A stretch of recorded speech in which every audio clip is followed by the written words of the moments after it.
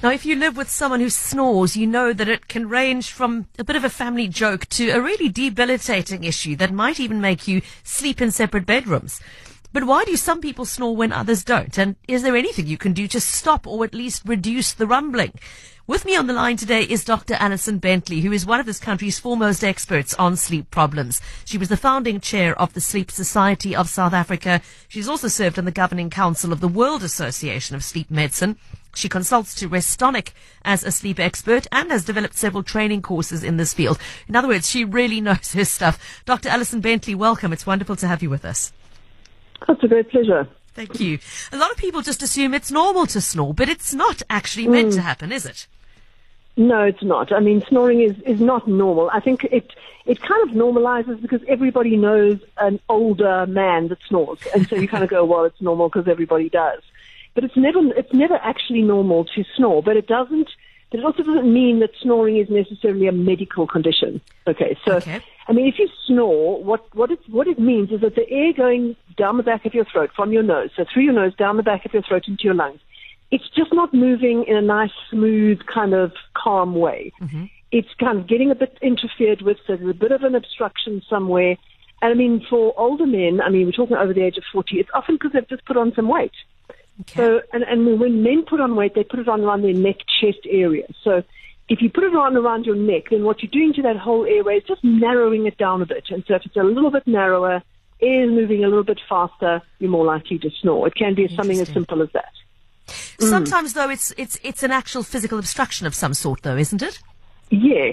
So the snoring is a partial obstruction. Like if you're moving air, you can make a noise.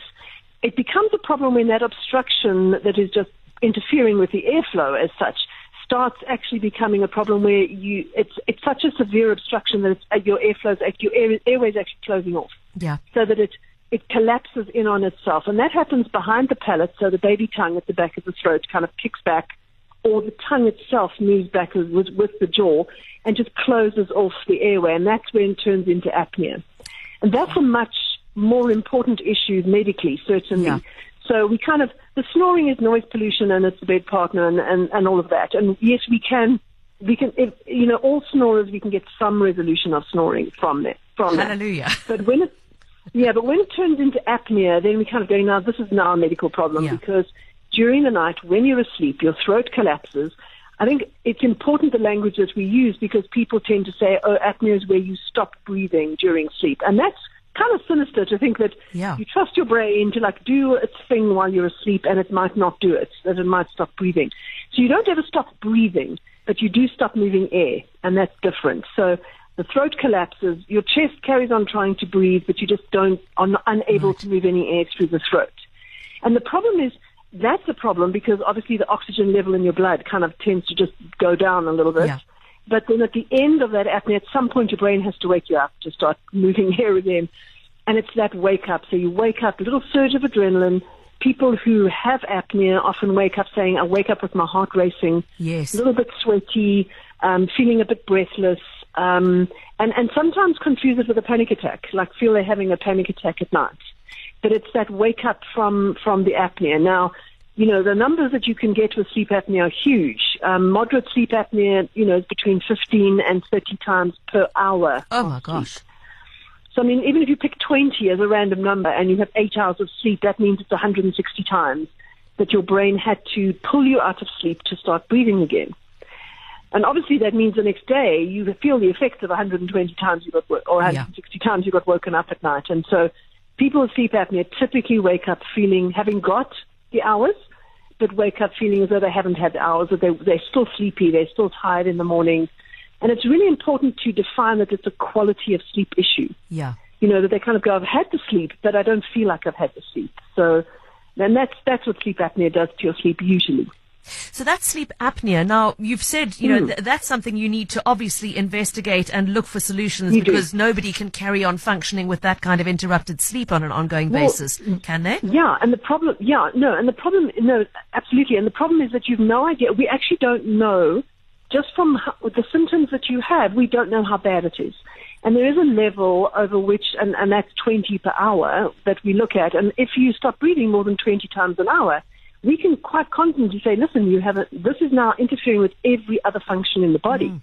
So it's increasing your risk of cardiovascular disease, of diabetes, dementia, depression, everything you can possibly think of, because you're just not restoring. So the body's designed, pretty much like a car. It has to have a service. Okay, Yes. We have a service every night. So when we go to sleep, we regenerate, restore, so that when we wake up in the morning, we can start spending again, really, on it. And if you don't restore, if you just restore maybe only 80%, that's 20% you haven't restored. Now, the next night is another 80%. Now you're 40% down, and so on and so on and so on. So you just never get that restorative sleep. And so you can understand that everything that sleep is designed to do that is not happening, everything's kind of running down. Okay. So, Alison, distinguishing between the two then very clearly, the sleep apnea, obviously a serious medical condition that needs investigating absolutely. and monitoring and intervention, versus the snoring that's inconvenient and perhaps impacts your partner's quality of sleep as well. Exactly. How do you tell which you're suffering from? Is it going to be in the symptoms of feeling tired the next day, etc.? So we use a mnemonic, in medicine filled with mnemonics, like how do you remember all these symptoms? Yes. And the mnemonic is stop bang. So that's what we look at. And so the stop, so if there's snoring, so start with snoring. Yeah. The T is tiredness during the day. The O is observed apnea. So has anybody seen that you stop breathing, right? Wife, fishing buddies, whoever it is. The P of stop stands for high blood pressure. So if you have a high blood pressure, very likely to have sleep apnea. The bang is the BMI, so if you're overweight, so over the BMI over 30, so that's a calculation that you can do about weight. The A is for age, over 50. The N is for neck circumference. So women don't know about their neck circumferences, men do because that's how they buy shirts. So they buy shirts like 43 long or 44 wide, or that's 43, 44, that's the neck circumference. Over 43, increased risk, and the G, the last one, is men. So there's 8 kind of symptoms that we look at. If you score 5 out of 8, there's an 80% chance you have sleep apnea. So those are the kind of, we use these kind of questionnaires to kind of go, is it just snoring or is it apnea? But we still get it wrong. I still send patients in, I go, I'm sure you've got sleep apnea, and they come back and go, nope, no sleep Actually apnea just there. snoring. I go, Interesting. actually just snoring. And maybe the tiredness that they have during the day is from something else. So, tiredness during the day is like every medical disease. Exactly. Tiredness or fatigue as a thing. So it's not necessarily always to do with sleep apnea. But usually somebody's told you that you stop breathing at night, and that's a real kind of slam dunk. Like, then you do have apnea. We do the test to go, how bad is it? How much do we need to worry about it? And then obviously the higher it is, and I'm talking about moderate up to 30. I write reports for studies that we do, and every week at 60 per hour, there will be at least somebody at 60 per hour. So the numbers get absolutely huge. That's 400 times a night that this thing happens.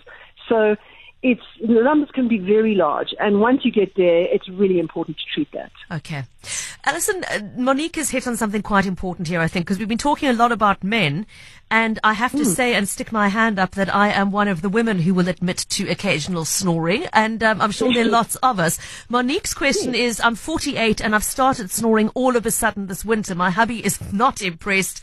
Any explanations and advice on how to restore the quiet harmony? The age might be an indicator there, because isn't this something that women experience with menopause? Absolutely. That's what I was going to say. So it is absolutely a menopause thing. And partly because when you go into menopause, you start producing more testosterone than you do estrogen. Okay. I think that's partly why 6-year-old women just don't give a damn anymore. So, and the testosterone in men is what increases their risk of sleep apnea. Right. So it increases our risk. But if we run, what I'm going to do is run through the 5 or 6 kind of factors that these are the things that might cause snoring. Okay. So the one is age, about which I can do nothing. Okay. So it's age. The older you get, the muscle tone of your throat obviously gets less. And so and I always kind of say to patients, you've got wrinkles on the outside, you've got wrinkles on the inside. Okay. That's how that works. So that I can do nothing about. But then we go through these factors. So it's body position. Yeah. So it's usually worse when you lie on your back. Snoring is. Then it's ENT, and so that's any obstruction that you might have in your nose or your throat, your tonsils and adenoids, that kind of thing. So anything like that can increase your risk of snoring and sleep apnea. And for winter, so when it gets to winter, There's no question that, particularly in Johannesburg, the air is too dry, too cold, too high, too polluted. Right. And so in winter, your nose gets inflamed. And just that little inflammation, which narrows the airway, the nasal passages, can be enough to start snoring. So Interesting. that's Monique's problem, is that her nose has got a bit irritated. So ENT. So we've got position, ENT. Then we have weight. Mm-hmm. Then we have reflux, so gastric reflux. So if you have heartburn. Yeah. So when you lie down, the acid can run up to the back of the throat, to the back of the tongue, and obviously irritate the back of the tongue, cause it to swell, and cause the snoring, be the obstruction. And then the last one is the jaw. So often people will say they grind their teeth, and they snore and they grind their teeth. And so grinding your teeth can be a way of the body trying to keep your jaw forward and not allow it to drift backwards and close off. So those are 5 kind of areas that we look for when we kind of going, somebody started snoring, what could we and where could we focus the treatment on? Yeah. It's those 5 areas, and often more than one. So it might be that people go, I have a bit of reflux and my nose is a little thing, so we go, steroid spray for the nose, let's just calm your nose down, stop it being so inflamed during winter. Take a bit of Gaviscon before you go to bed, and let's see what happens to the snoring. Okay. Alison, in closing, I mean, a lot of people are asking the same question on the WhatsApp line. What can we do to reduce the snoring? You've mentioned body position, so trying to encourage the person to sleep on their side rather than their back is one thing that can help. You've mentioned nasal sprays if it is an inflammation-driven process. Is there anything else you can do? Can you change the bed or the number of pillows that you use? So it can be about head position, there's no question. Okay. So there are a bunch of pillows that are called anti-snoring pillows. And what they do is stop you from kind of putting your chin inwards towards the back, towards your spine, if that makes sense, and rather pushing your chin upwards.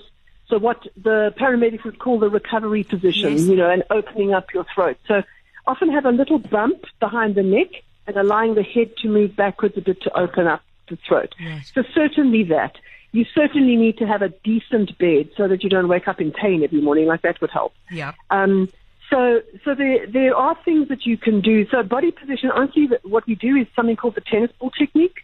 There's actually research on the tennis ball technique, and that is, it's literally as simple as getting, I don't use a tennis ball, but I use those plastic golf balls. You know the practice golf balls? Yes. And they've got holes in them. And you just take that ball and you sew it into whatever you're wearing at night, so a T-shirt, right between your shoulder blades, sew it in there, so that when you turn over from your right-hand side onto your back, it's uncomfortable and you just keep moving on to the left-hand side. So there's honestly a lot of easy, relatively cheap solutions that you can look at. The nasal spray is not that expensive either. Yeah. You can get a mouth guard for your jaw. There's a generic one at Discount called Snore Meds. That you just put in your mouth and it stabilizes your jaw. So there's a lot of things that you can do that aren't very costly to try and resolve the snoring. There is some hope in that statement for all the people who are messaging there. Thank you for that. One last quick question.